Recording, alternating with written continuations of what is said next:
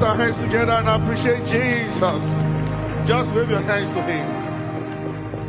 I love you, Lord. Well, I don't know whether it will need all of you, but I will let Apostle determine that. Are we ready tonight? Let me hear a very powerful yes. Let me appreciate Minister David Down. Wow. You know, I will talk to Apostle, but definitely you will be here again. Hallelujah. Were you blessed? The presence of God is not about noise. Thank you, sir. Thank you, sir. Thank you, sir. I'm not surprised anyway. I know where it's coming from. Yes. Paul said, am I not apostle? Am I not an apostle? 1 Corinthians chapter 9. Have I not seen the Lord? Many can claim to have seen the Lord, but only few men that I know that it shows in everything in them and around them.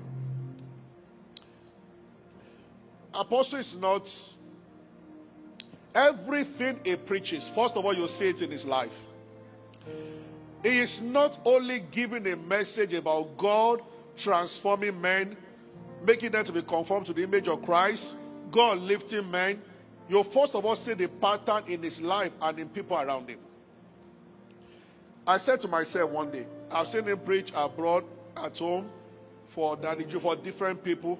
I'm yet to see Apostle Selman once in 7 years, for once, preaching casually somewhere, or running out of points and just standing behind the pulpit, and not once in 7 years. Home, abroad, big meeting, small meeting, anywhere, the same. That can only be a product of an encounter. So when people tell you that they are met with the Lord, you know those who have truly met with him by the result that you see. Yes, no man can do these things except God be not only with him, in him. The Bible said there was a man sent from God whose name was John. In this generation, there is a man sent.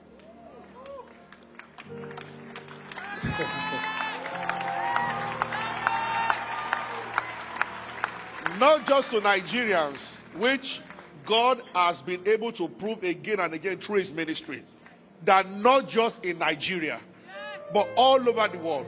Like they said concerning Paul, he said this Paul, not only in Ephesus, but almost all through the entire Asia. Thank God for a voice raised. Thank God for somebody raised by God. The word of God will first of all clean you up. That means transform you. Then the word of God will move to second level of giving you conviction.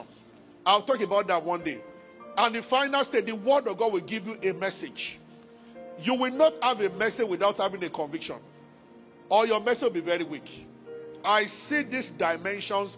Not only do I see it in this man, when he communicates the gospel, the reality, that reality also becomes people's reality.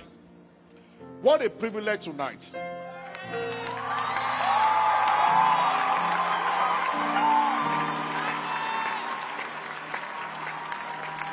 Pastor Tokwe, please come up. You can't sit there. Come and sit. Pastor Tokwe, please. You have a seat here. Are we ready to receive tonight? Person, no, just go this way. I'm bringing somebody to go this way. I wanted to do that before I call up the apostle. You wanted to go and take him. Are you a child? You are not an Israelite. A journey of 40 days. Becoming, hallelujah. What a, and all I said, every time either he comes here or he ministers anywhere, it's as fresh as if you are listening to it for the first time. Thank God we are witnesses here that over and over again, this. You know, when we used to, after doing Abilta, then I would let Apostle call me on Sunday morning. I would do Abilta the Saturday night. and wake up early to come to church on Sunday morning. He will preach in church before going to Abuja. Even then, he would have preached 3 in Abeokuta. Every time he showed up here Sunday morning, it will be a different dimension. That can only be a person sustained by Jesus Christ himself. That can only be somebody that Christ has been unveiled to. Yeah. So we are so privileged tonight. If we say from Abuja, we are right. If we say from Zaria, we are right. If we say from UK, you are right. It's all over. So maybe we should just say that from heaven above, sent by Jesus. Let's appreciate tonight Apostle Joshua Selman Nimak. Somebody give God praise.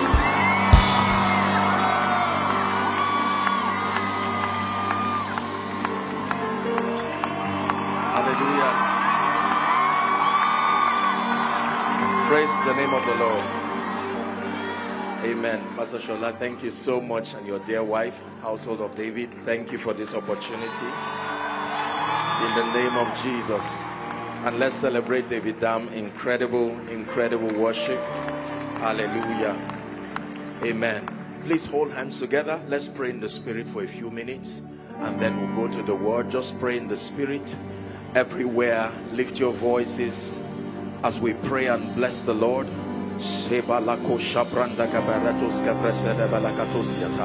The Bible says, the entrance of thy word giveth light and understanding unto the simple. Take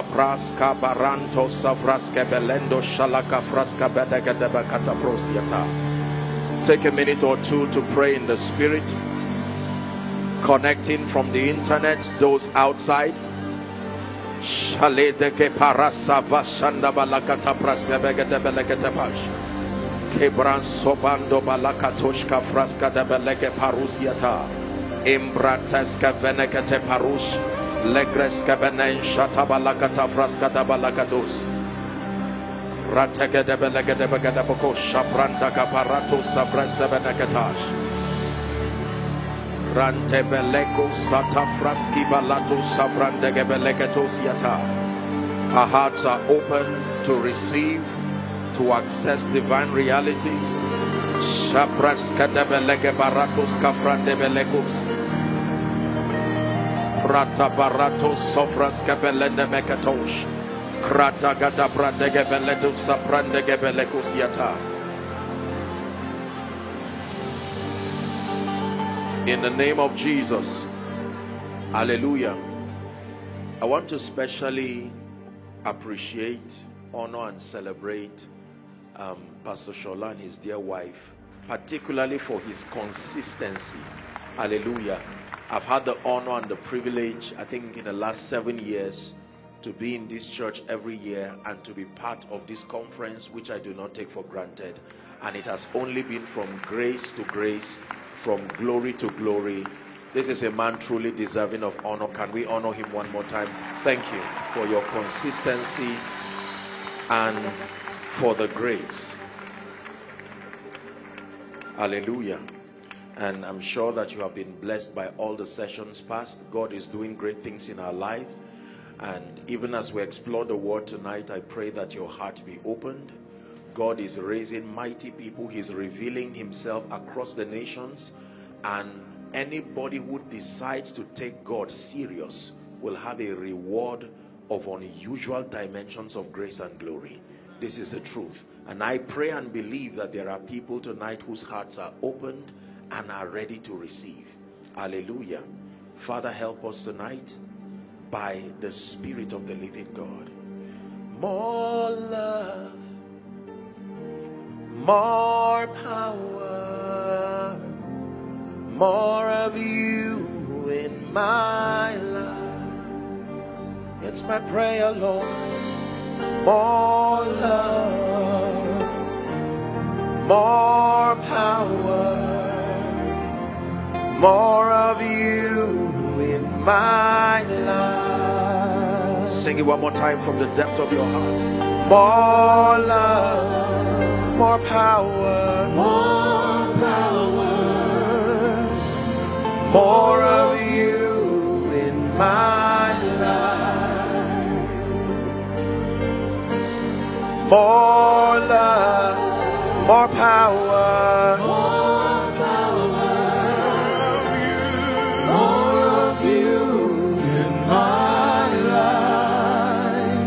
Sing more love, more power. More of you in my life. Yeshua.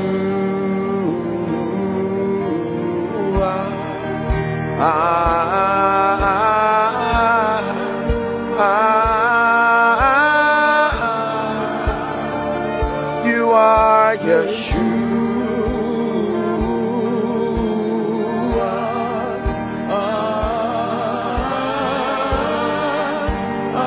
Just take a minute and acknowledge him in a special way. You are Yeshua.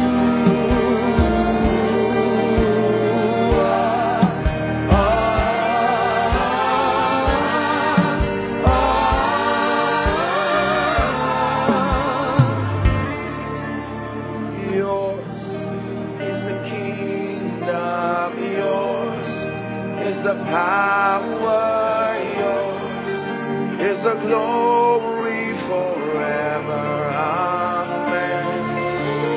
Yours is the kingdom, yours is the power, yours is the glory forever. For one last time, sing yours is the kingdom, yours the power, yours is the glory forever. You are Yeshua.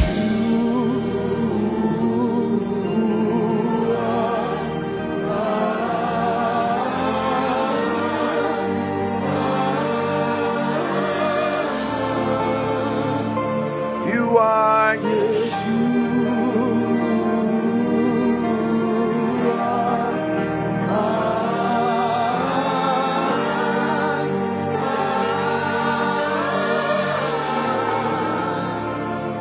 In my spirit, come up higher. This is a message that may not be for everybody, but I believe that there are specific people in this place. The Lord is saying the realm which you are dealing with me will not allow you serve the nations. You will need to rise higher. There is a contention for greater power. There is a contention for greater levels of grace. Many desire to serve God in higher and greater dimensions. I want you to listen. I'm speaking to you now. And there are many people who wonder why it looks like there is a limit in the spirit as to how high they are able to rise and ascend, and as to why they are unable to birth the purposes of God in a greater dimension. Every dimension of reality and possibility has a grace requirement. There is a level of unction and there is a level of grace that affords you the privilege to serve God's purposes to the degree that brings him satisfaction. Your assignment as a believer is to press with unbending focus. The Bible says, this one thing I do, forgetting the things that are behind. It says, I press, I reach. There has to be a determination. Hallelujah. I know that you have enjoyed the sessions past, but the brief time we're going to be having, I'm just going to be opening us to something and challenging us. And while that is happening, I believe tonight, alongside the teachings you have heard, is a call, something to press from within you, that there can be more that you can do for God and do in God, to bring you a level of healthy dissatisfaction that nominal Christianity and a Christian experience with gaps in knowledge and the bankruptcy of grace will only leave you disappointed. He said, come up hither and I will show you. There are things you cannot see from the standpoint where when you are standing, you will need to ascend, you will need to rise. And that does not just depend on the power or the willingness of God. It depends on your level of seriousness, your dedication, and your committal.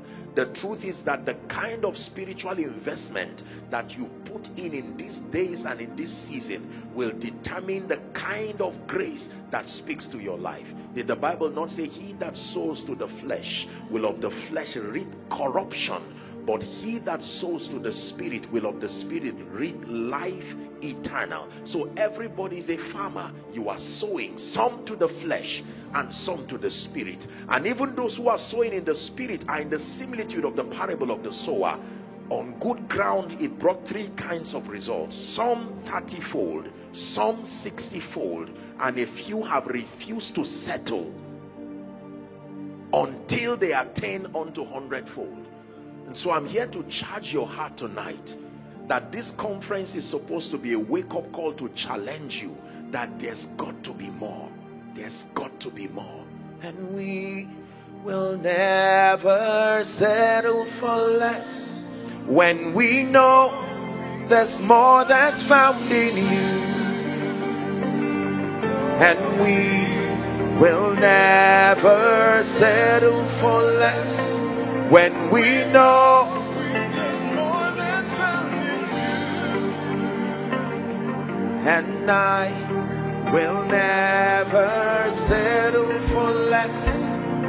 I know there's more that's found in you. Hallelujah. Help us tonight, Spirit of the living God. In Jesus' name we have prayed. Please be seated. God bless you. The revelation of Jesus. Hallelujah. It's important for us to understand that the believer is mandated to know the Lord as much as time, as much as your passion can allow. There is no exhaustion as far as the press to know God is concerned.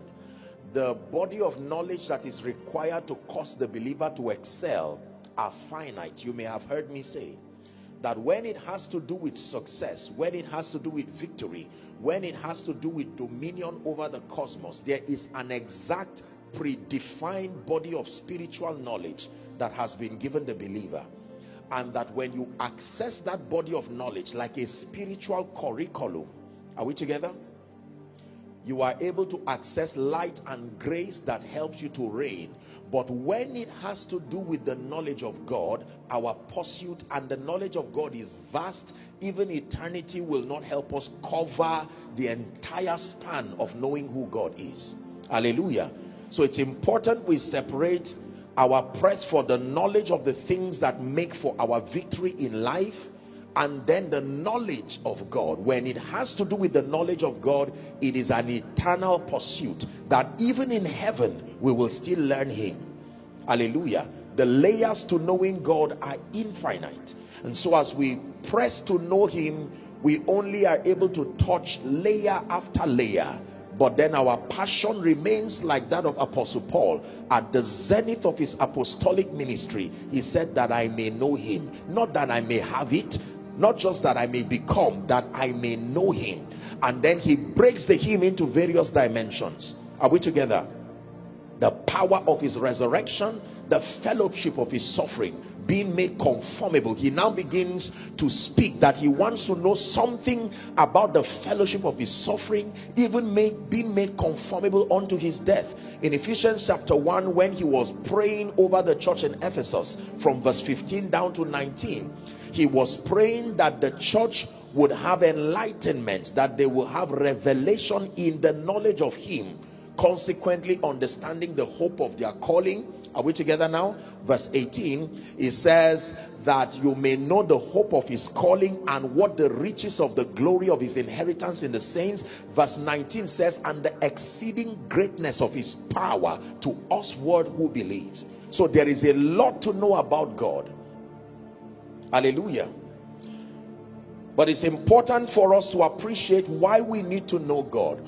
Daniel 11 and verse 32, the B part says, but the people that do know their God, the people that do know their God. He never said the people that do know God Almighty. He never said the people that do know the one true God. He says everyone on earth derives his strength and confidence from his knowledge and fraternity with any spirit being that he has chosen to be loyal to. The people that do know their God, there is a consequence. Number one, they shall be strong, capacity. Number two, they shall do exploits. Exploits after the order of the strength of the God that they know.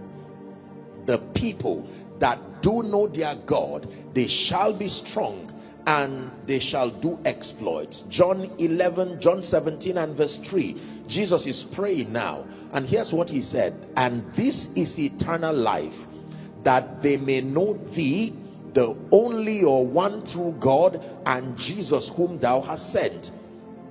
Jesus is speaking now, and he's saying the nature of eternal life, the life that the believer has now received, that walking in the experience of eternal life is not a one-time activity, that you receive that life by faith, but the administration of eternal life depends on the progressive knowledge of God and of Jesus Christ. And so two believers can be bona fide recipients of the life of God, but the possibilities that they command will depend on the progressive knowledge of God. This is eternal life, that they may know thee, the only true God, and Jesus whom thou hast sent. The third reason why it is important to explore the knowledge of God is found in 2 Peter chapter 1 and verse 2. 2 Peter 1 and verse 2. Grace and peace be multiplied unto you, he says. Grace and peace be multiplied unto you through the knowledge of God, not the knowledge of things. It is not every information in the kingdom that administers grace. There is an exact body of knowledge that translates to grace. The knowledge of God and of our Lord Jesus Christ. Verse 3 says, according as his divine power hath given us all things that pertain to life and godliness, again through the knowledge of him that has called us into glory and virtue. Verse 4 says, whereby are given to us these exceeding great and precious promises. It says that by them we might be partakers of his divine nature, having escaped the corruption that is in the world through lust. And I hope you know, according to Romans chapter 5 and verse 17, it says that he who did not spare, if by the offense of one man death reigned by one, he said much more they which receive the abundance of grace. So the abundance of grace is a requirement for dominion.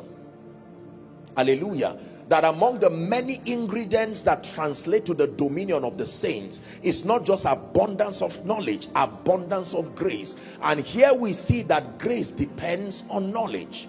Are we together? So when we press to know God, it is so that we are able to have capacity and to sustain the ability to do exploits. Number two, the administration of eternal life to the believer is a personal affair. In as much as you receive by faith, are we together?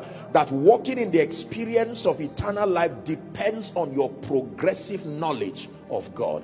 And then number three, that in the knowledge of God is our access to grace, genuine grace in multiplied dimensions.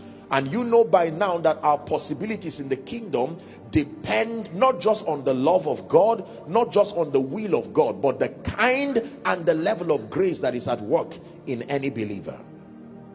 Hallelujah. This is very important. And so we press for the revelation of Jesus with this understanding.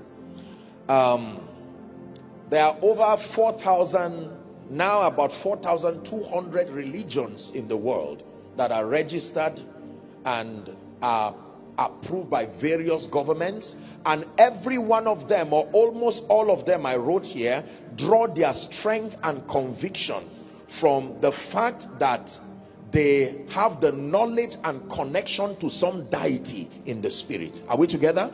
that most religions derive their strength and their confidence from the knowledge and their fraternity with some deity, some force somewhere. So it doesn't matter what the religion is called. Most religions, especially the major religions in the world, when you meet the practitioners of that religion, at the base of the practice of that religion is some kind of proposition that there is a possibility of accessing strength, power, and any kind of advantage from some deity. A clear example of this in scripture was the contest between Elijah and the prophets of Baal.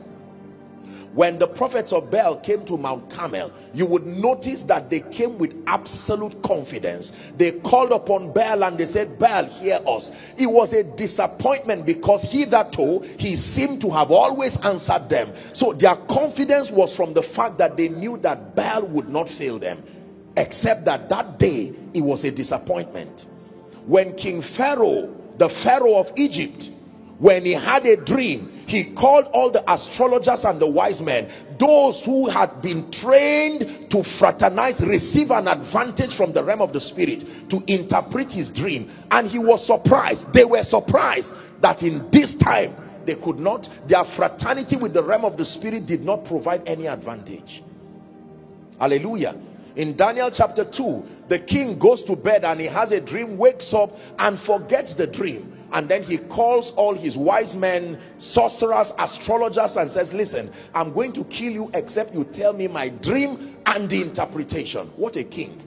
You will tell me my dream, you were not there, but you told me that you know some deity in the spirit, and I expect a superhuman advantage from you. There is an implication to claiming you know God. Life will demand that you prove something that humans cannot do. Are we together? So the king, you would think the king is wicked to call such people. How do you go to bed and wake up, forget your dream, and then you call all the people and say, if you cannot tell me my dream and the interpretation? In other words, the king is saying, I know that if you are truly connected to deity, connected to the realm of the spirit, there are advantages that are beyond the economy of men, but that your fraternity with the realm of the spirit can afford you that advantage. And Daniel said, let the king not be hasty in this. Allow us some time. Daniel chapter 2, the Bible says, then the secret was revealed unto Daniel. Then the secret. And Daniel woke up and came with confidence and said, king, sit down, let me talk to you. You were sleeping in a certain day and this is what you saw. The king was amazed. Same thing happened to Joseph. The Pharaoh had a dream, nobody could interpret it, but here was a man who claimed he had a covenant with God. Same thing happened with David standing before Goliath. Goliath said, am I a dog that you come to me? Israel, is this your best? And David said, you come to me with your bows and your spears, but I come to you in a name, the name of the Lord God, whom you have defied. And he demonstrated that he was not alone. Hallelujah. There is an implication to saying you know God. There is an implication to saying that you have a relationship with a divine being, whoever you call him to be. In this case, we're talking about Jesus, the Son of the living God. So of all the religions in the world, you see, everybody derives his confidence from somewhere, usually outside of himself. Hallelujah. So when you meet some herbalists, they will tell you, I will curse you, and they will smile, beating their chest with confidence. Why? Because they have been trained to derive strength. They have been trained to derive conviction and confidence from their fraternity. And the depth of their conviction, the deeper the conviction, you see, if you probe into them, they will tell you, I have seen a spirit myself. I have gone to the world of the dead myself, and I do not fear again. Most believers are not people of courage and power. Genuine Bible faith is lost in the life of many believers because we have not pressed to know God in truth. It is impossible to be without faith. It is impossible to be without conviction, except and unless. And when you have encounters, There is something that happens to you. Did you know that Moses did not have to pray and say, increase my faith? When he met the God of the Bible, he said, I'm ready to go and see Pharaoh. And he stood before Pharaoh. He came once and again. The same man who ran away from Egypt now came with courage. What if what he ran away from was about to repeat itself again? When you meet the God of the Bible, you never remain the same. Hallelujah. Are we together? And according to scripture, just for our knowledge, there are 4 biblical ways to knowing God. I'll just run through it. Number 1, the Bible reveals that all believers can know God through the study of scripture. The first way believers are taught to know God is by exploring scripture. And that from a child, the Bible says, thou hast known the holy scripture, which is able to make you wise unto salvation. Are we together? It says, ye err, not knowing the scripture, that this scripture testifies of me. So the scripture testifies of Jesus. When Jesus was speaking to the 2 men on their way to Emmaus, the Bible says, and beginning from Moses down to himself, he expounded to them the things written concerning him. So the things that are written in scripture are concerning a person.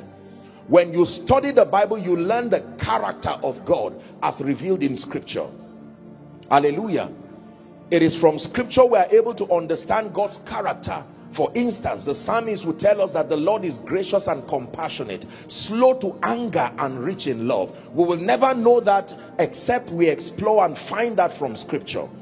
Number 2, the second way that we know the Lord has revealed is through his names. The names of God represent his various dimensions as revealed to man, and they are captured and trapped in his names. Every name of God as mentioned in the scripture, and there are many of them, they reveal certain dimensions of his grace and power. Hallelujah. When you say Jireh, when you say Rafeka, when you say Jehovah, when you say Yahweh, all of these are the names of God as trapped in scripture.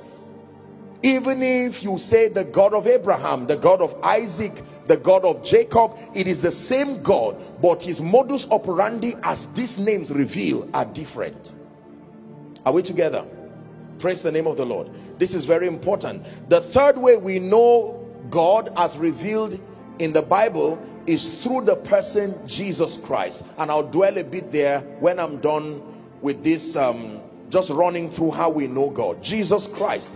The Bible lets us know in Hebrews chapter 1 from verse 1 and 3, it says, God, who in sundry times and diverse manners spake to us in time past through the prophets, hath in these last days spoken to us by his Son, whom he hath appointed to be heir of all things. Are we together? So he spoke in time past using different formulas, but that in the last days he has chosen to speak to men through his Son.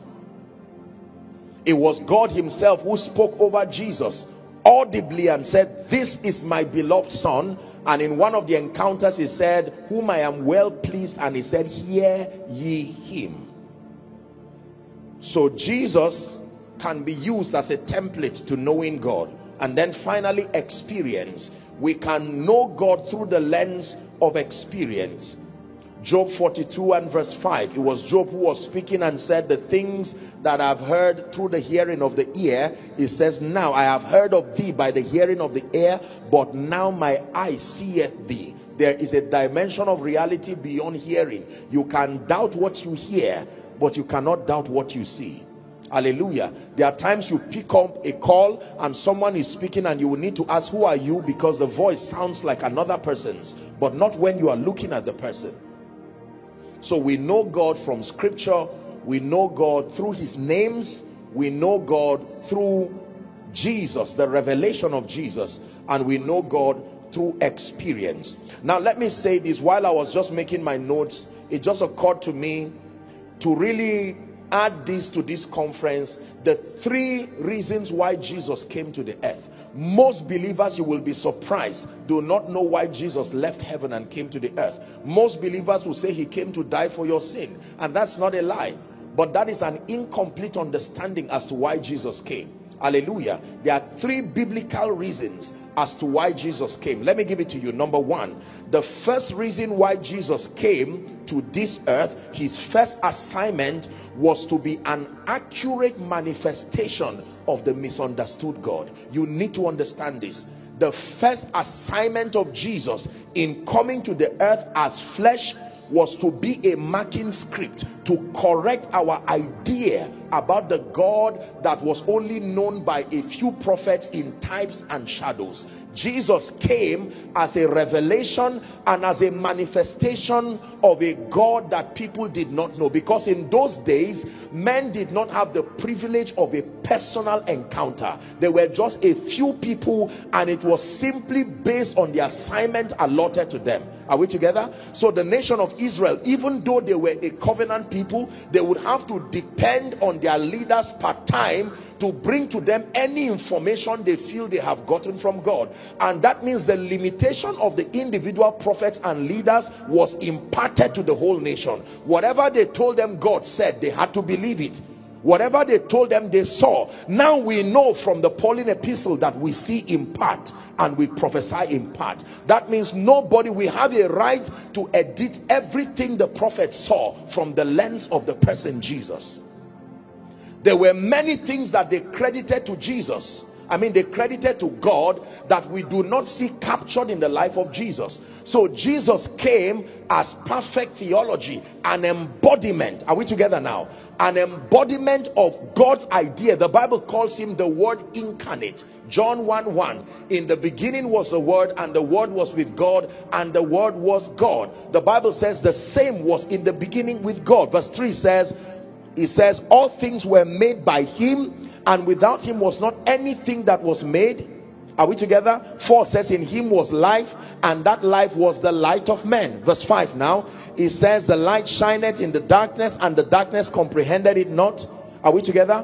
When you read down verse 6, 7, 8, the Bible tells us that the word became flesh, and it dwelt among men. The word became flesh. It was embodied, trapped in a human body. And we beheld his glory, even as of the Father, full of grace and truth. So we know that Jesus Christ came as the Word incarnate, so that the mistakes of Moses, the mistakes of Isaiah, the mistakes of Elijah, the mistakes of all these great men, as far as their perception of God is concerned, they did their best based on their limitations. We know now that there are many factors that are responsible for knowing God, and no single individual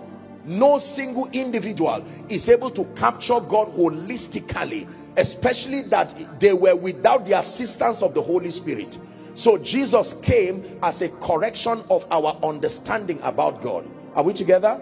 Number 2, Jesus came to give us life. The Bible declares he came to make the life of God accessible to men, and that happened by reconciling men to God. Jesus came to make available and accessible to men the life of God. John 3:16, his discussion with Nicodemus, he says, God so loved the world that he gave his only begotten son, that whosoever, so this privilege is for whosoever, believeth on him should not perish but have Zoe, everlasting life.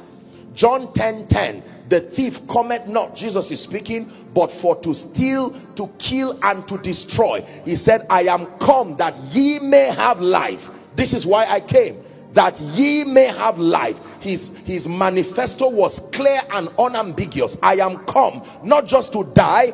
The dying was a process. I am come that ye may have life, and that you have it in its entirety. Other versions will say to have it to its fullness, more abundantly. The third reason why Jesus came is to serve as a model of God's expectation for man. A model of God's expectation for man. In his coming, he let us know through his life as the pattern man what God expects of us and what God expects from us. John 14 and verse 12, it was Jesus who was speaking, and he said, 14 and 12, John, verily, verily, I say unto you, he that believeth on me, the works that I do shall he do, and greater works than this. He had to create a benchmark and a reference through his life. we would be at a loss as to God's expectation about us, and it would be unfair for God to expect something from us without giving us a model that represents his idea. So the first thing he said is, this is my son, I am well pleased. That means you are safe to understudy him and believe whatever he tells you is my expectation. So Jesus began to speak. My meat is to do the will of him that had sent me and finish it. And the Bible says, as we are now, as he is, so are we in this life.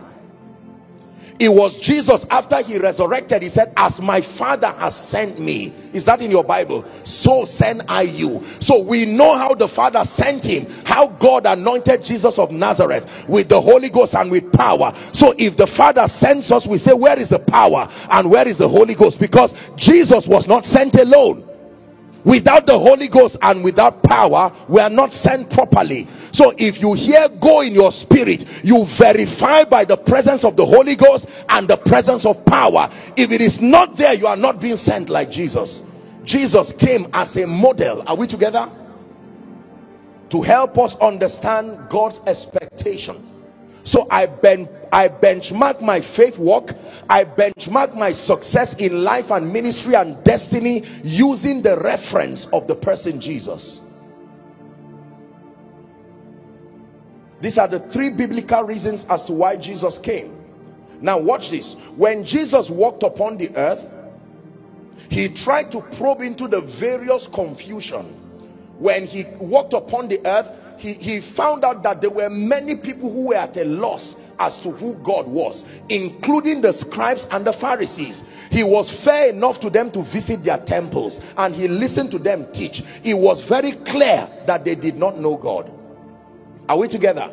And then in Matthew chapter 16, when you read from verse 13, he now went ahead to ask the disciples. He said, when he came to the coast of Caesarea Philippi, he asked the disciples saying, who do men say that I, the Son of Man, am? He wanted to get their understanding, their perspective. And verse 14 now, the disciples said, some say you are John the Baptist. You can see now. Some say you are Elijah. Some say you are Jeremiah. Some say you are one of these prophets. Verse 15. He said unto them, but whom say ye that I am? And he was shocked that they themselves, even though they had the advantage of proximity, they really did not know who he was. So you can be around church, you can be around a man of God, you can be around conferences, you can be around a lot of spiritual things, having messages in your laptop, Bibles with concordances. These are supposed to be to help you and provide a leverage, but that in itself does not translate into knowing God. I mean, what experience will be greater than walking with Jesus, to be mentored directly by Jesus? You would think these guys, if you meet Jesus for one day, some of us met him maybe in Earth's time, maybe for a few minutes, and our lives would not recover. And here are men who woke up with him, they ate with him, he sent them, they returned, they found out he was still there, yet they were not changed. That means it takes more than proximity to be changed. Hallelujah. That someone was so used to seeing Jesus, Jesus became a business idea, not just a savior, not just a desire. Can you imagine that Jesus appears to you now and you are wondering, how do I use this revelation to make money? That was Judas for you.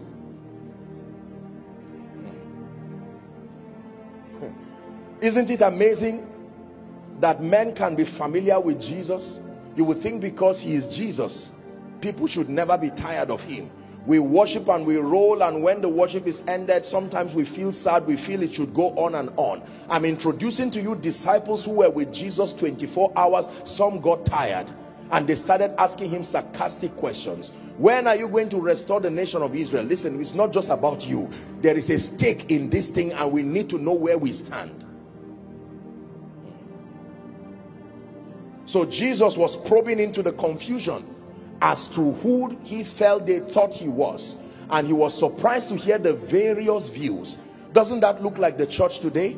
When we say Jesus, we all say Savior, but if I'm to ask you, who is Jesus to you, you will be surprised. For somebody, Jesus is a formula for becoming wealthy. Another person, Jesus is at least a deity that looks like my traditional practice. Is just that it's more superior and refined. For someone else, Jesus is one who has come with the proposition that heaven waits for me if I hand my life over to him. For another person, Jesus is my father's religion who forced me into it, and I'm just here because I have to obey my father. I hope I will see what I can do when I'm alone, whether I will continue in that faith practice. Many people are around Jesus, but with many definitions. And so I thought to reveal to you something very interesting. In the Gospels, theologically speaking, there are 7 profound statements where Jesus himself gives definition and description about himself. In total, in the New Testament, we have about 10. 3 of them in the book of Revelation. And I want to quickly just run that with you. Number 1, Jesus said about himself, I am the bread of life. John 6:35. I am the bread of life. He called himself by himself the bread of life. I am the bread of life. I am the bread of life. In other words, it is impossible for you to live fully and to live effectively outside of your participation and your relationship with me. I am the bread of life. Hallelujah. Number 2, very quickly, he says, I am the light of the world. This is profound.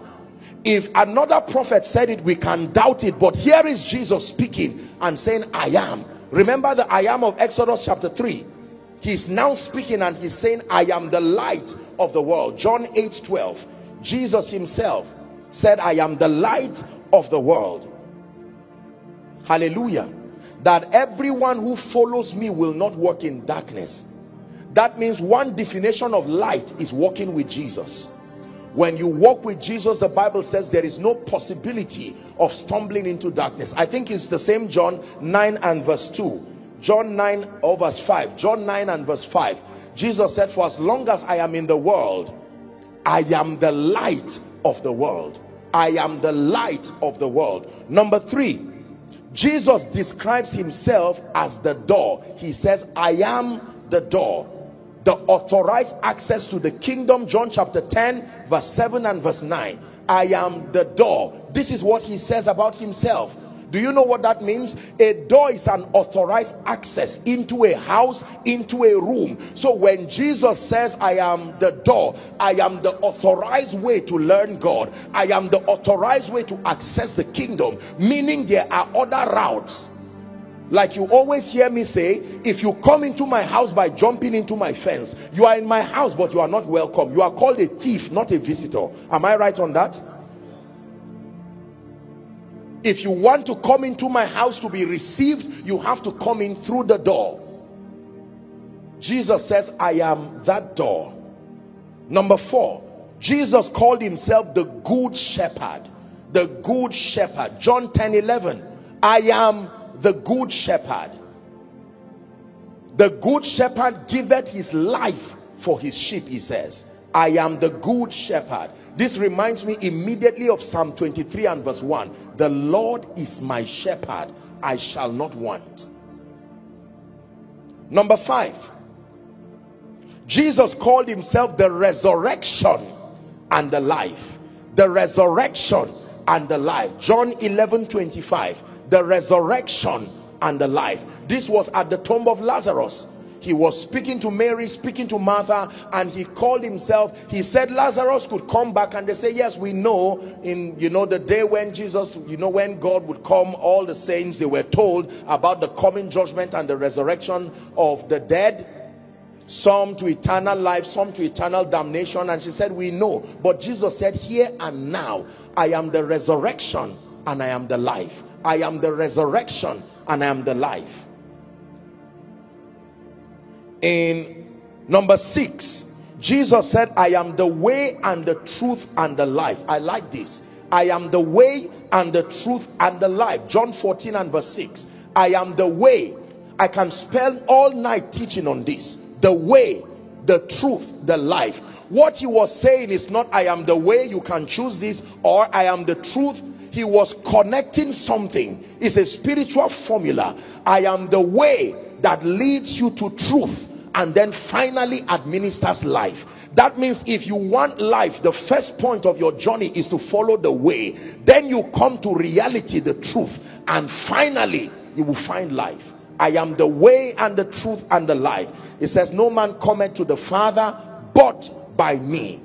Finally, number 7, Jesus called himself the true vine. John 15 verse 1 and verse 5. I am the true vine, he says, and my Father is the husbandman. Verse 5 now, he says, every branch in me that I am the vine, here are the branches, he that abideth in me, I in him, the same bringeth forth fruit. So when you want to be fruitful in your life, you have to understand him as the true vine, that it is only based on your connection to Jesus Christ that you are able to draw strength and excel. Reminds me of Ephesians chapter 6 and verse 10. When you look at the amplified rendition of Ephesians 6 and verse 10, it says, finally, brethren, be strong in the Lord. Amplified version says, draw your strength from your union with him. It says, be empowered through your union with him and in the power of his boundless might. So you are empowered based on the consciousness of your union with him, that I can fail alone, but me and God cannot fail together. Hallelujah. 7 profound statements that Jesus made. Now if you care to go to the book of Revelations, Revelation chapter 1 from verse 8, he made a profound statement to the same John. I am Alpha, Omega, the beginning and the end, saith the Lord. This is profound. I am he which is, which was, and which is to come. So it was not just the 24 elders who said this. Jesus said this about himself. In fact, he's speaking now as the resurrected king, not just the one who walked upon the earth. And he called himself Alpha, Omega,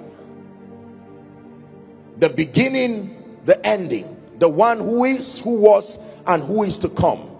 Hallelujah. In Revelations 1 and verse 17, he called himself the first and the last. I am the first and the last. I am the first and the last.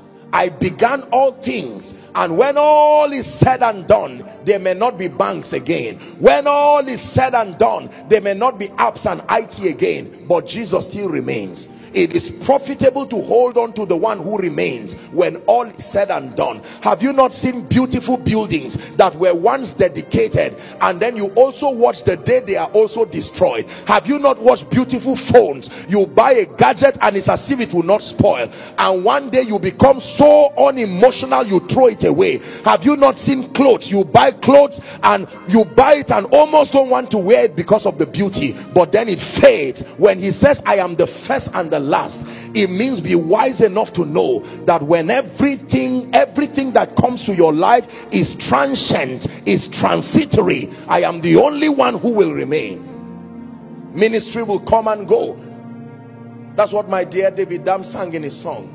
There are kings, there are kingdoms, there are names, there are titles, there are all kinds of things, but they will fade away. 200 years ago, nobody on earth today was on earth. If Christ tarries 200 years, no matter how old you want to live, you want to live long now, but when you get old and you are sure you have Jesus, you want to live in a hurry. Are we together? It is dangerous to live among people who don't love Jesus. Ask Lot. Lot loved the Lord, but he was in a place surrounded by people who were increasing in their decadence, and he desired the time of Exodus. When the angel came in a hurry, he was on his way out of the same Sodom that he once came. Ladies and gentlemen, hear me. When he calls himself the first and the last, what he's saying is he's your greatest asset. Many people made him the first, but right now he most likely may not be the last, because we have replaced him with many things that we perceive to be of greater value. Maybe a job, maybe some treasure, maybe some investments, maybe a name, maybe accomplishments, but he calls himself the first and the last. In fact, for many of us, he was never truly first, Many other things were first, and then he came into our lives. It is your assignment to keep ascending him in your heart till he now becomes the first. He can be in your life as the 21st. He can be in your life as the 15th most important thing, your job being number one, or ministry being number one, or fame being number one. When he comes to your life, he wants to ascend that position until he becomes first. And that when all is said and done, if everything is emptied out of your life, he still remains the last, the friend that sticketh closer than a brother. Is someone learning? This is Jesus for you. Finally, in Revelations 1:18, he calls himself, I am he that liveth. I like this. I am he that liveth and was dead. He never said, I am dead. This God once died, but he's no longer in the grave. I am he that liveth and was dead, and behold, I am alive. How long? You want to trust somebody who does not die. I am alive forevermore. I have read about kings. I have read, I like to read about history, to know about kingdoms and nations, and I've read about cruel kings who in their lifetime, they made the world a terrible place to live in, and they acted as if they would never die, yet they died. Their graves today are testaments that they are not God. There were many kings who got up with boastful statements saying that they were God. They made men to worship them, but once upon a time in history, they died. He says, I am he that was dead, now I'm alive, and I live forevermore. Now watch this. I want to take one out of the many things that Jesus said he was and he is, and that's what I want to use to pray over us tonight. So I want you to be sensitive. Jesus called himself in John 14:6 the way, the truth, and the life. Among the many revelations of Jesus that we can afford to explore, I want in a few minutes to just touch on this, because this concerns what God wants to do in someone's life this night. In the name of Jesus Christ. Jesus called himself the way. Please look up Proverbs 14 and verse 12. The Bible says, there is a way that seemeth right unto a man. We live in a society where there are all kinds of ideas and templates. There are all kinds of inventions for living. When you go to sociologists, they will give you their idea about life. When you go to religious people, they would design a template. When you meet technologists, when you meet atheists, when you meet people who are given to technological advancement, everybody seems to have a model, a formula for living. And here's what the Bible says: there is a way that seemeth right unto a man. It says the end thereof are the ways of death. Hallelujah. In Jeremiah 6:16, it says, stand ye in the way and see and ask for the old path, wherein is a good way, and walk therein. There is a way you can choose to do ministry.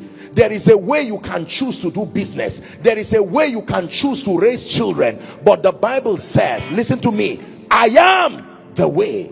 In other words, no matter how you want to route your life, as far as representing the purposes of God is concerned, your journey must begin with Jesus, not just as Savior, but the way. The way to do ministry is to route it through Jesus. The way to do business is to route it through Jesus. There are many ways to get power with the various connecting consequences, but the way to get it right is Jesus. There is a way to raise children with the various consequences connected, but the way to get it right is Jesus. Jesus says, I am, not I have.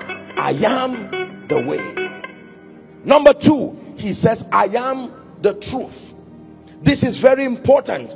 Among the many names that Satan is called is a liar and the father of all them that lie. A lie is not just a statement that is untrue. A lie is any statement that does not have God's endorsement on it is a lie. It doesn't matter how sociologically right, it doesn't matter how intelligent it sounds, if it does not have the statement of God, the hand of God upon it. That means if there is some growth in your body, with respect to what God says, that is called a lie. Did you hear what I'm saying now? That everything that looks like darkness around your life, when you bring it from the lens of Jesus, the truth, and he does not just say the truth, he reveals the truth, because truth is light, and light can shine in darkness, and the darkness comprehended it not. Those who have met Jesus, the truth, have sustained the intelligence to quench the voice of everything that looks like a lie in their life. If you do not know Jesus, the truth, you will have the dominion of lies in your body, in your finances, in your ministry. I repeat, a lie is not just what you don't agree with. No, a lie is any statement that is not written in scripture, any statement that it was not from God and not of God. When it does not secure God's endorsement, it is called a lie. Call me a failure and you lied. Not just because I don't like the statement. I search my scripture and I never find God calling me that. Tell me I'm a victim of my background. That may be true sociologically speaking, but when I open this Bible, you become a liar immediately. By your spirit I will rise from the ashes of defeat. The resurrected King is resurrecting me. In your name I come alive to declare your victory. The resurrected King is resurrecting me. I wonder how many lies you heard when you woke up this morning. I wonder how many dreams you had that are a lie. I wonder how many conversations, how many reports you have been holding. You have been piling up lies in your life. I bring you Jesus, the truth. Jesus, the truth about your health, the truth about ministry. Who told you you cannot become successful because you are doing ministry in Lagos? Hear the report of Jesus, the truth.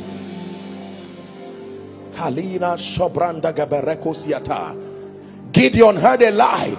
He believed that lie, and a warrior was hiding because he was dwelling in a lie. An angel appears to him and says, hear the truth, you are not a weak man. Although you came from the least of the tribes, you are a mighty man of valor. Let me call upon someone by the Spirit of the living God, that the weakness, the lies of the devil that has pressed you down, maybe because of your past, maybe because something happened around your life. I say it again, the truth is beyond an unacceptable statement. Any reality that has not secured the endorsement of God is called a lie. Last I checked my Bible, there was an interesting statement that adds up to what I am saying. Let God be true. Is that in your Bible? Let God be true, and your medical report a liar.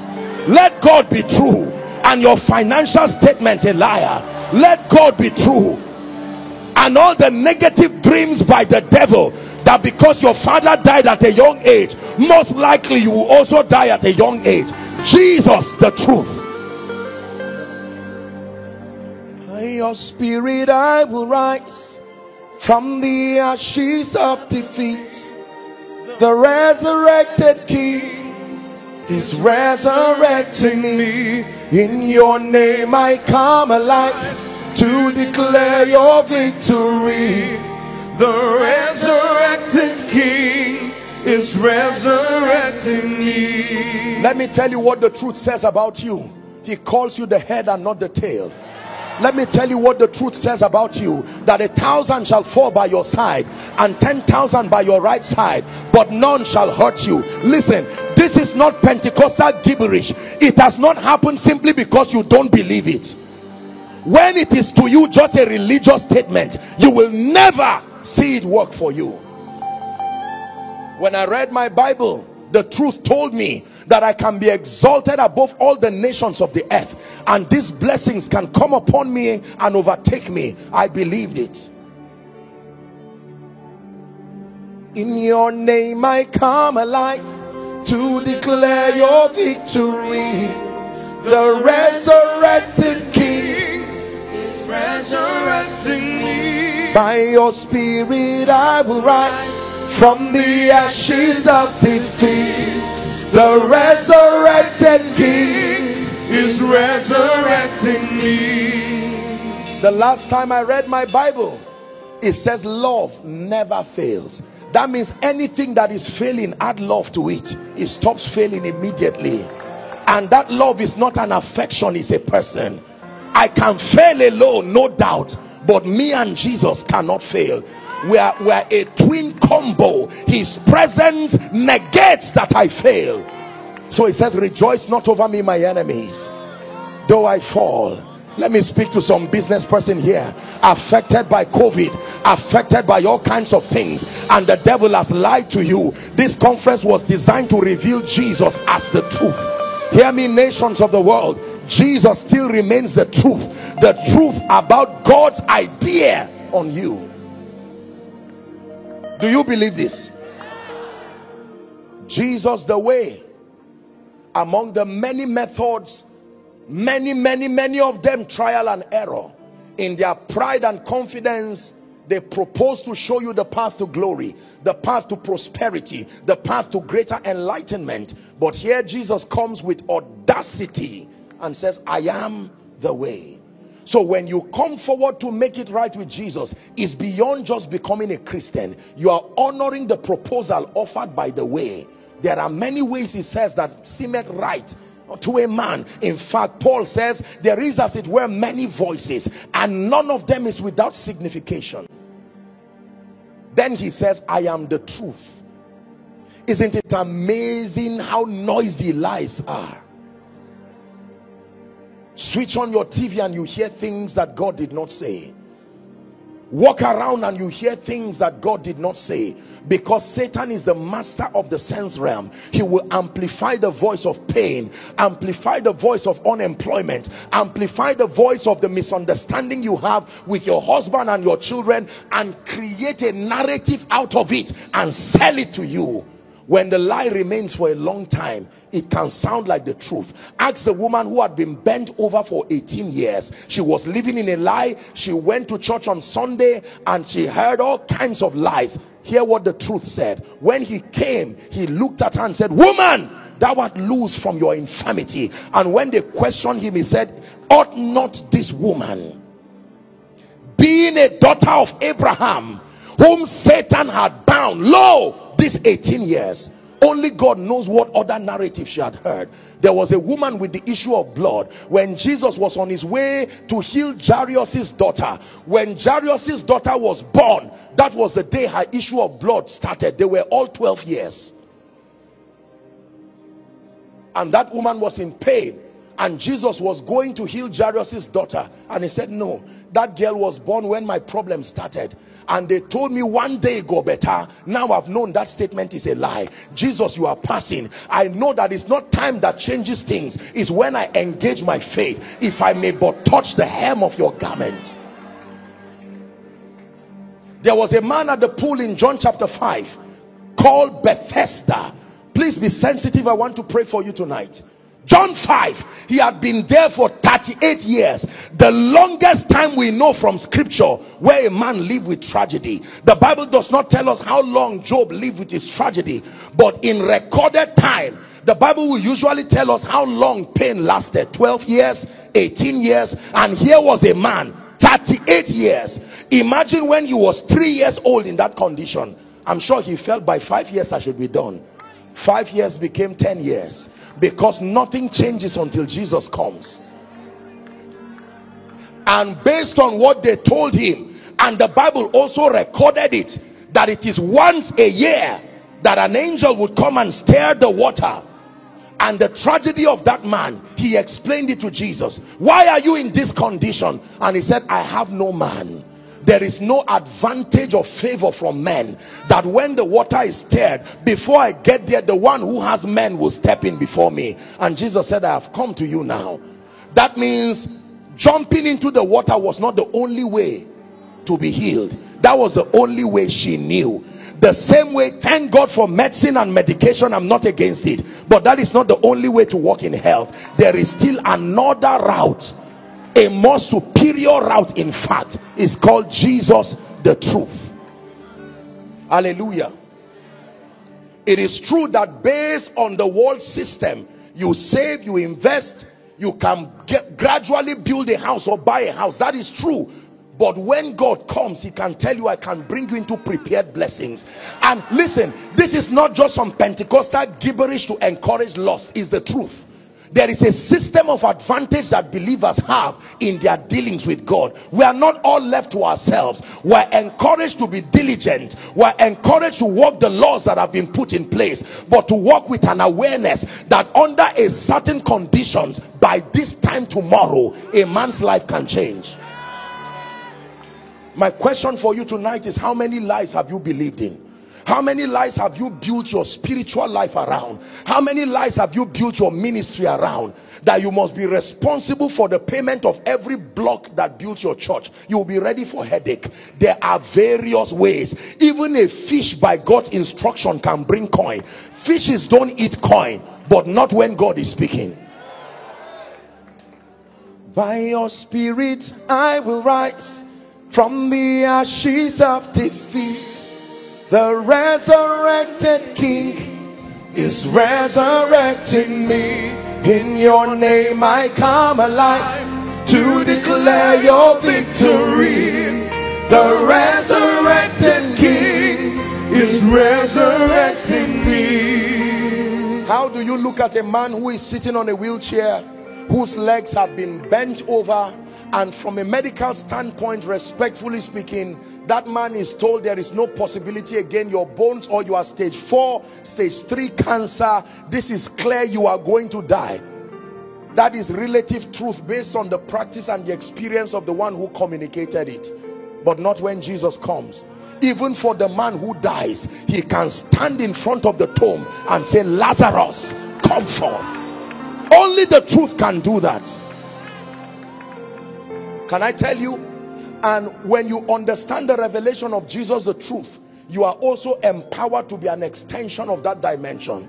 So you go to everywhere that has been plagued by the lie of the devil. That includes your family. That nobody can rise from this family. That the men will become women and women will become men. That all kinds of yokes will keep people bound. And you will tell them this lie has existed for a century. But I present to you Jesus the truth. Tonight, whose report will you believe? Because there are many kinds of reports. He said, who had believed our report, and to whom had the arm of the Lord been made manifest? Let me give you the last. I promise that we're praying. I am the way, I am the truth. And the most audacious statement Jesus ever made as far as describing his person is concerned is, I am the life. I am the life. Do you know what that means? I researched, checking every material I can find for the definition of life. I thought life was very easy to define till I started looking for the definition. You try to define life and you see how hard it is. What will be your definition of life? Because our very understanding of life is relative. Our understanding of life is with respect to our existence in this frame. So when I ask you what is the definition of life, you will tell me the absence of death. You are right, but you are wrong, because even in death there is life. Are we together? Please pay attention. So when Jesus makes such an audacious and complicated statement, I am the life. The life. Many kinds of life, but I am the life. Not just the way, not just the truth. Because the first thing man had from the devil in the Garden of Eden was a lie. And when God appeared to him in Genesis chapter 3, he says, Adam, where art thou? He said, I heard your voice, but I hid because I was naked. He said, who told you? Someone has told you something I did not say. And you believed it, and you become what you believe. Are we together? Yeah. Now he says, I am the life. You want to understand the meaning of that statement? You will have to go back to John chapter 10 and verse 10. He says, the thief cometh not, That means I am the life. My ministry is necessitated because of the presence of someone called the thief. The thief cometh not. You thought that Jesus would just make that statement and say, I am the life. He didn't just stop there. He said, let me tell you something so you appreciate the value of me being the life. There is someone called the thief, and that he's unbending in his ministry, his threefold ministry: to steal, to kill, to destroy. In other words, the remedy for Satan's havoc of stealing, Satan's havoc of killing, Satan's havoc of destruction is embracing Jesus, the life. Anything that can stop killing, anything that can stop stealing, anything that can stop destruction in God's economy is called life. Did you hear me? Anything that can stop killing. And I hope you know the last enemy to be destroyed is death. So when Jesus says I am life, it means I am he who has dominion over that which all men fear, even death. Every man is courageous, but not until you tell them you are snuffing the life out of them. Great men become afraid like children. Even kings like Hezekiah would have to cry because they do not want to die. And yet Jesus says, I am the life. I am the remedy to this ministry of the thief that comes to steal, comes to kill. That means anywhere you see stealing, the answer to it is life. Anywhere you see stealing, the answer to it is life. The life of God, therefore, is more than the ability to breathe oxygen in oxygen and breathe out carbon dioxide. The life of God is a holistic capture of everything that immunes the believer from the ministry of stealing, killing, and destruction.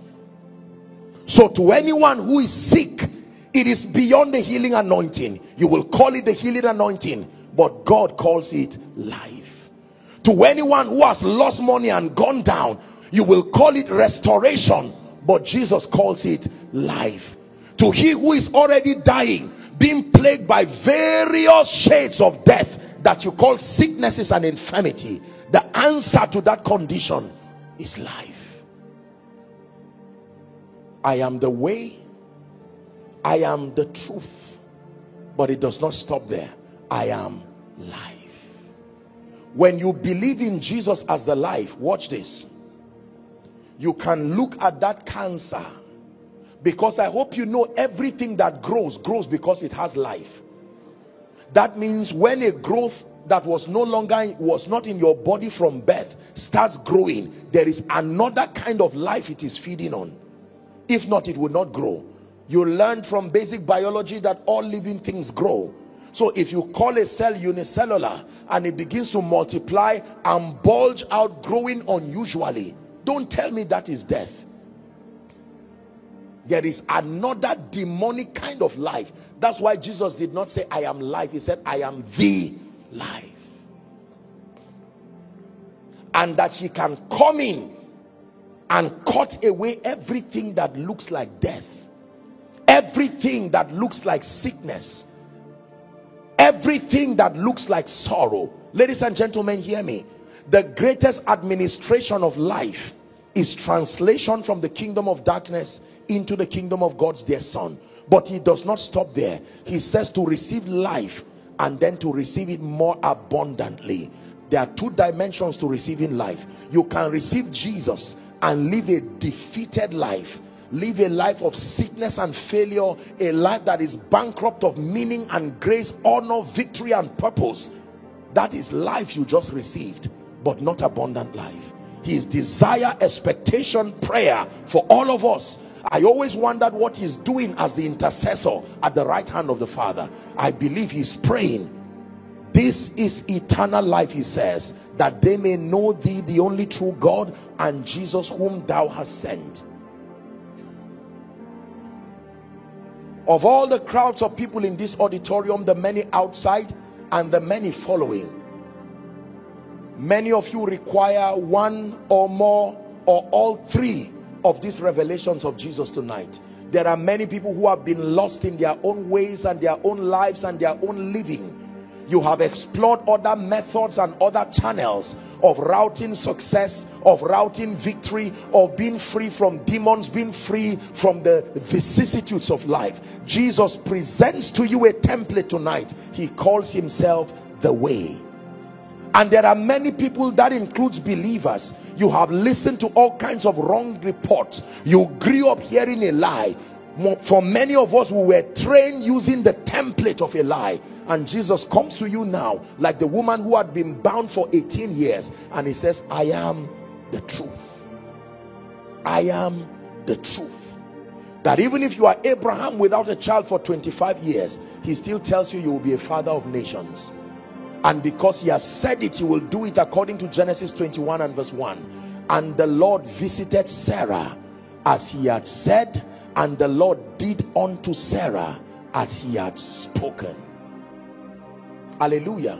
And then for many of you here, particularly those who the devil is trying to plague with all kinds of sicknesses and infirmity, Jesus himself called Satan the thief. Not a thief. There were many other kinds of thieves, like the ones that hung by his left and right on the cross. They were thieves, but not the thief.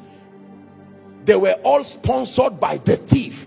The same one called the thief, he called him the liar and the father of all them that lie. I am life. I want to take a minute or two and just speak to your heart. We'll still have some time. The brief session we'll have tomorrow, but I just thought that you have tabernacled in this place, listening to speaker after speaker. Some of you have endured all kinds of pain. Some of you are in the midst of negative, life-threatening reports right now, particularly in your body. Can I tell you, anything you tolerate is permitted to grow. When you begin to feel that pain and you leave it, this was the mistake of the early church. In Acts chapter 12, the Bible tells us that it pleased the Herod to vex certain of the Jews. And when he held Peter, he held James, he beheaded James, the church kept quiet. And the Bible says, it proceeded further. The devil is permitted to proceed further when you keep quiet. He taught your child, you say, no problem, it's just a child. After all, I have 5 children. It's only one that is becoming useless. He proceeds further. He brings a headache and you smile over it and say, no problem. I'm sure it's just a normal thing. He proceeds further until they now tell you there is some growth there. The Bible says, resist the devil, resist the thief, resist the liar, and it leaves you with an assurance that he will flee. The same one who is life is the light. It says that life became the light of men. And John 1:5 says the light shineth in the darkness. Anything called darkness, it says that which makes manifest is light. Hallelujah. And so I want to pray for you. You have tabernacled in this place. Some of you have come with age-long captivity. There are some of you in ministry and it looks like the glory of God cannot seem to be revealed in your life. That all that is around your life is shame and reproach. And then with many being sick. I have been sick before. I know what it means to be a victim of sickness. It is a terrible thing. And if you keep quiet and allow it, don't tell me because you are 50 years is a normal condition with old people. How about Abraham? How about Joshua? How about Caleb? That in old age their physical strength was not abated. No, we transit when our assignments are over, not when our bodies deteriorated because of sickness. Listen, I've studied the healing ministry and I'm still doing that till today. And one of the revelations that the Lord gave me before we begin to pray is that every believer, everybody based on the law of God is given the privilege of one body per lifetime. You do not have an advantage for your spirit to be hosted in 2 bodies within one lifetime. In fact, the very definition of lifetime is from the time you are born till the time you transit. Am I right on that? And God designed the coexistence of the spirit of a man in his body such that there is a requisite health requirement for your spirit to remain in your body. Are we together? And when your body deteriorates beyond a certain threshold, whether your time is up or not, your spirit will have to exit it. You call it death. Whether it's timely or untimely is another discussion. Are we together? So every time sickness comes to your body is a measure of death making a proposal to you. The moment you permit it, you give it ground. Whether you call it hepatitis, whether you call it some issue of blood, the life of the flesh is in the blood. The woman with the issue of blood was literally like a walking corpse. 12 years of non-stop hemorrhage. What wickedness. Only Satan can do that. There are things when you see is a signature, you know Satan has visited this family. Hallelujah. Will it be fair enough to reveal Jesus and leave the sick to go back sick? Does that look like a complete revelation of Jesus? No. When he showed up, the first proof of his messiahship was to see a man with a withered hand, and he said, stretch your hand. This is why I came. Acts chapter 10 and verse 38. Peter was speaking in the house of Cornelius to the first fruit of the Gentiles who would now be saved, and he said how God anointed Jesus of Nazareth with the Holy Ghost and with power. He went about doing good. My goodness, doing good requires power. Healing all they that were oppressed of the devil, for God was with him.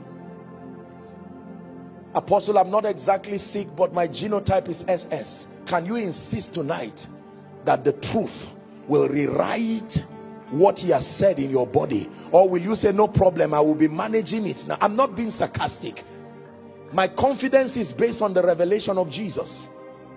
I know he has power to heal. Are we together?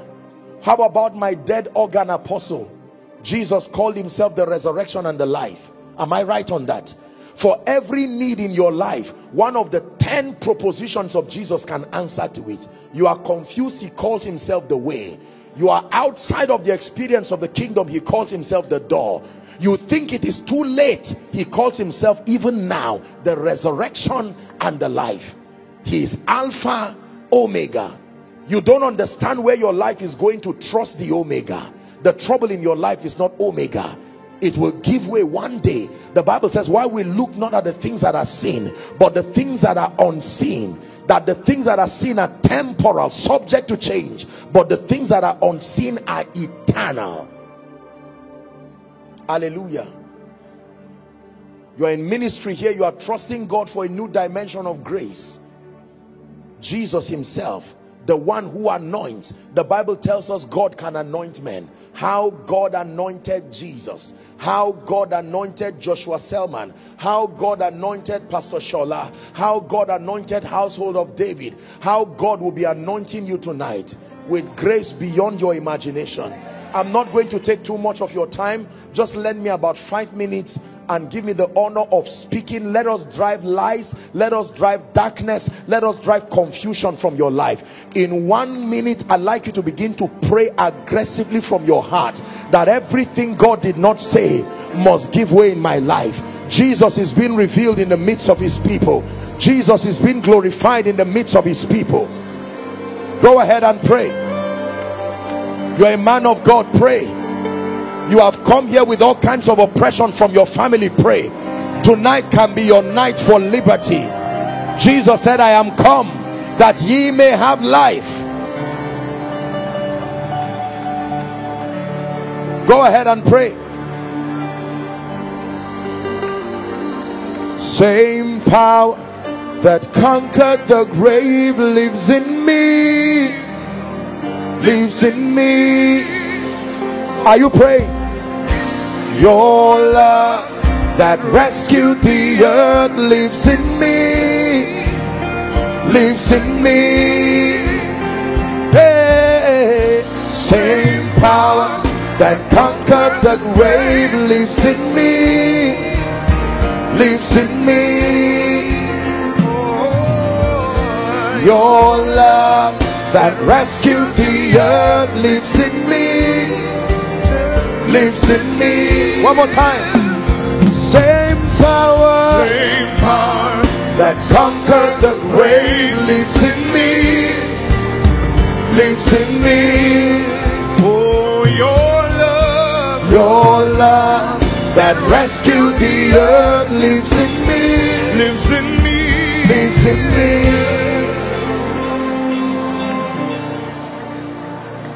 Pray. This captivity must come to an end. Jesus is called light.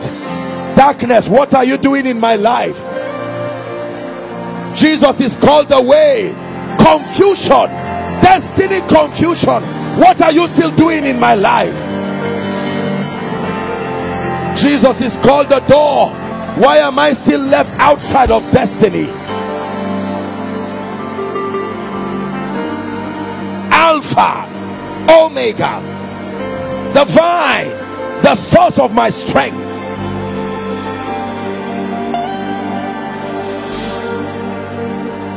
Hallelujah. Hallelujah. Now very quickly, whether for you or for your loved ones, I want you to lay your hands where you are trusting God for a miracle. I want to pray for you right now. Lay your hands anywhere in your body you are trusting God for a miracle. And I want your eyes to be on Jesus. Take away your eyes from any sickness. Take away your eyes from any limitation. Apostle, we are trusting God for a child. Agree now. The life is coming. Apostle, there is some sickness in my body, some fibroid, some cancer. Lay your hands there. If it's a part of your body you cannot touch, please make contact with your chest. Just touch your chest. Migraine, headache. You are standing for a loved one. Perhaps you are watching from across the nations of the earth. You are watching by way of television or internet. The power of God is coming to you. Your home, your office right now. I'm bringing life because he gave us life. Just place your hand there and I pray for you. By your spirit I will rise from the ashes of defeat. The resurrected King is resurrecting me. In your name I come alive to declare your victory. The resurrected King is resurrecting me. The resurrected King is resurrecting you. The resurrected King is resurrecting you. The resurrected King is resurrecting you. Father, in the name of Jesus, the Son of the living God, I have brought Jesus the way, Jesus the truth, Jesus the life. You declared and you made this proposition in scripture that you are the life that translates to light, that light that shines in the darkness and that the darkness cannot comprehend it.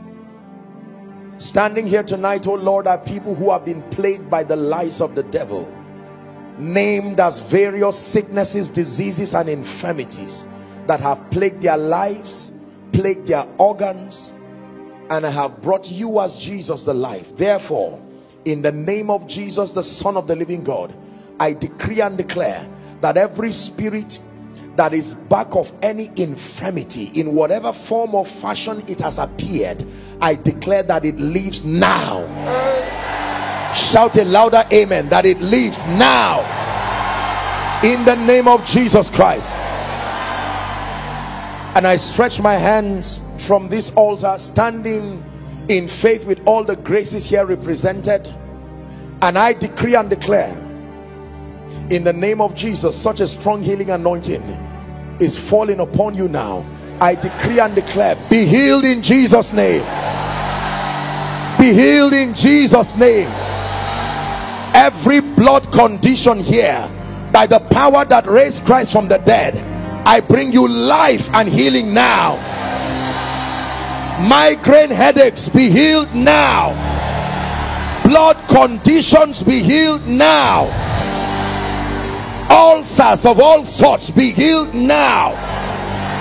Anyone with the issue of blood, be healed now.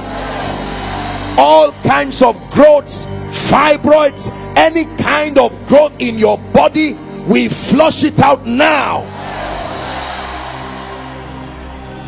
Gastrointestinal problems, in the name of Jesus, be healed now.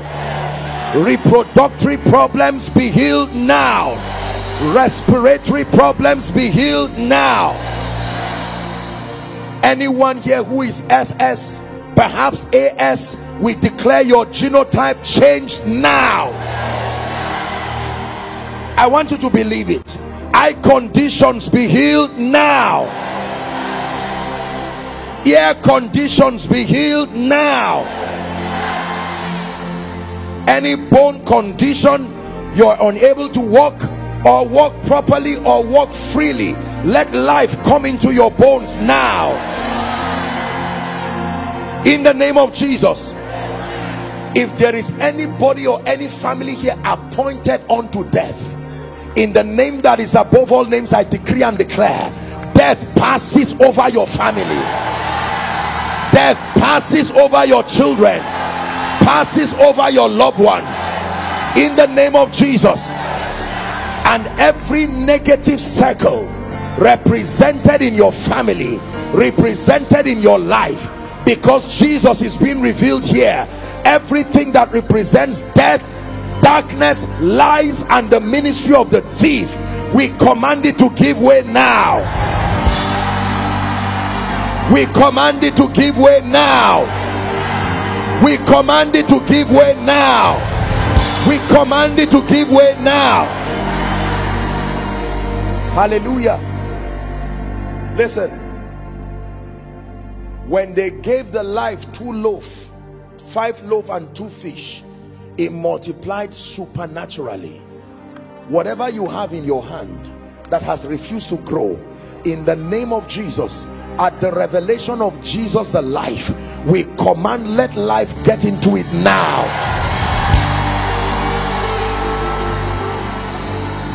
Because growth is a characteristic of living things. Therefore, ministries that are not growing, businesses that are not growing, families that are not growing, that is because there is an absence of life. I declare, let life surge into your family, surge into your system, surge into your finances, in the name of Jesus Christ. Hallelujah. Every long-standing issue, issues that have been there for a long time, like the woman with the issue of blood, like the man at Bethesda for 38 years, no matter how long it has lasted, in the name of Jesus the Son of the living God, we decree and declare that his reign and hold over you comes to an end now.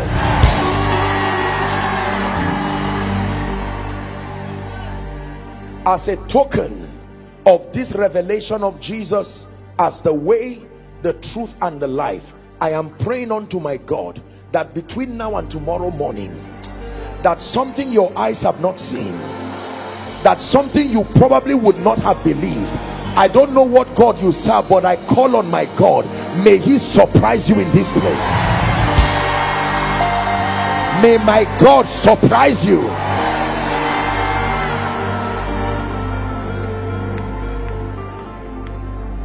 For some of you, your testimony will get to your house before you and wait for you there, in the name of Jesus, that you will only step into things that will give you tears of joy tonight. And I say this to you by the Spirit of the living God, in the name of Jesus Christ. Hallelujah. Hear me. The greatest administration of life is not healing. Everyone who was healed later died. Everyone who received restoration, prosperity, and lifting of all sorts later died. The Bible says, awake you that sleepeth, and Christ will give you life. You heard Pastor Isaac, and he shared so powerfully in the previous session.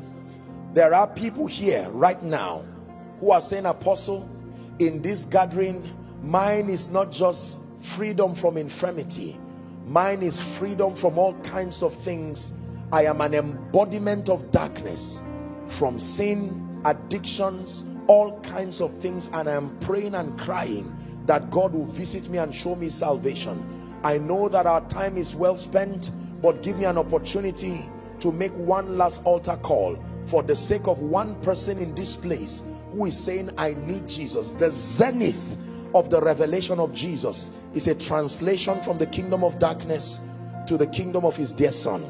I'm going to count 1 to 5, and my call is for 2 sets of people, and I want us to please honor this invite before we leave church tonight.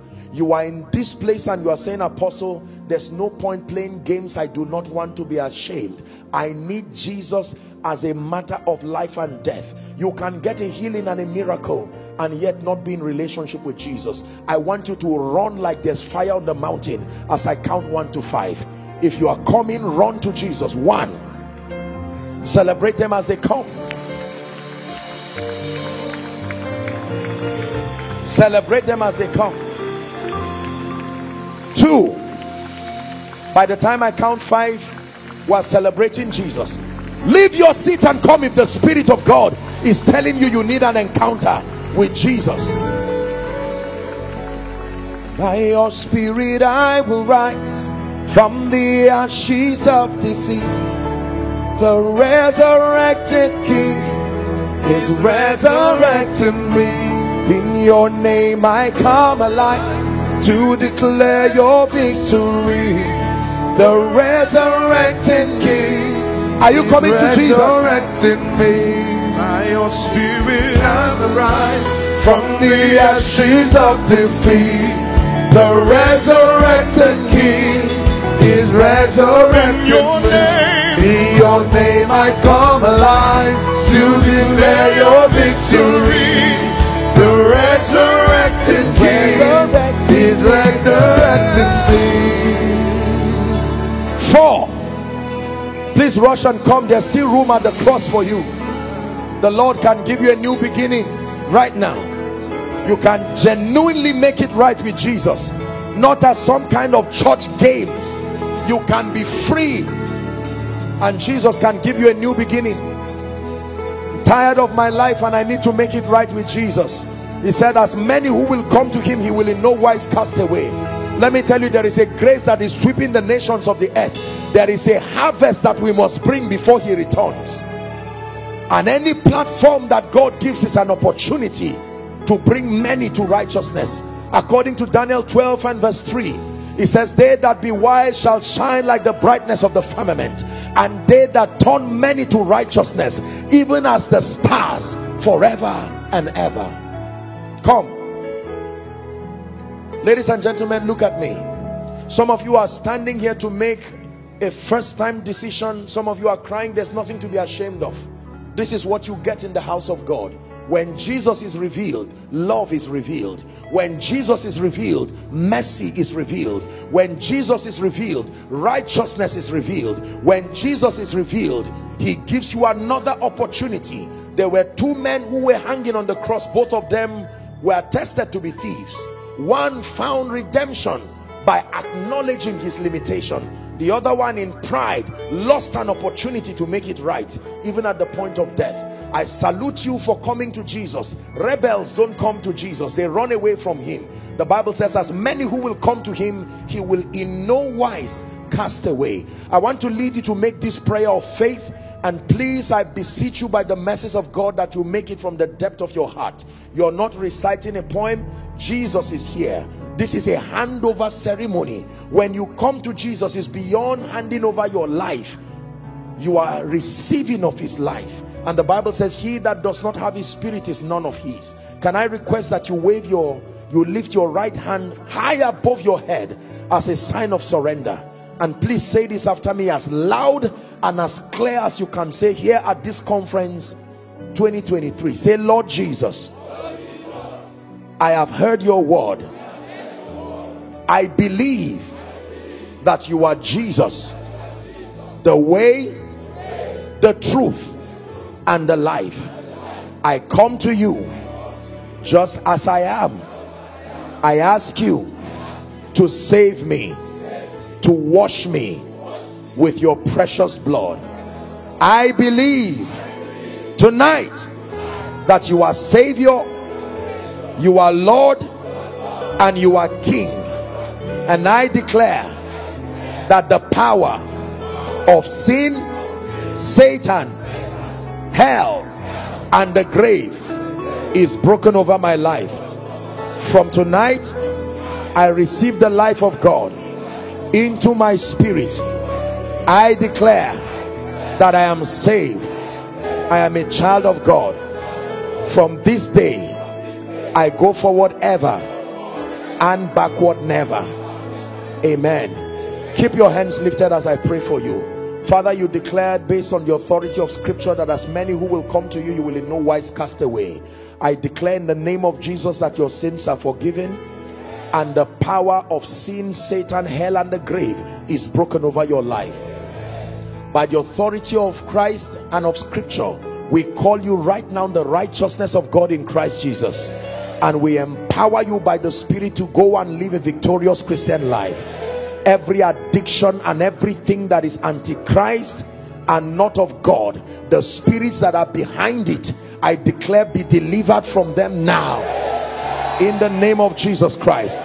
Every wrong association that keeps you bound, I declare you are severed from such association.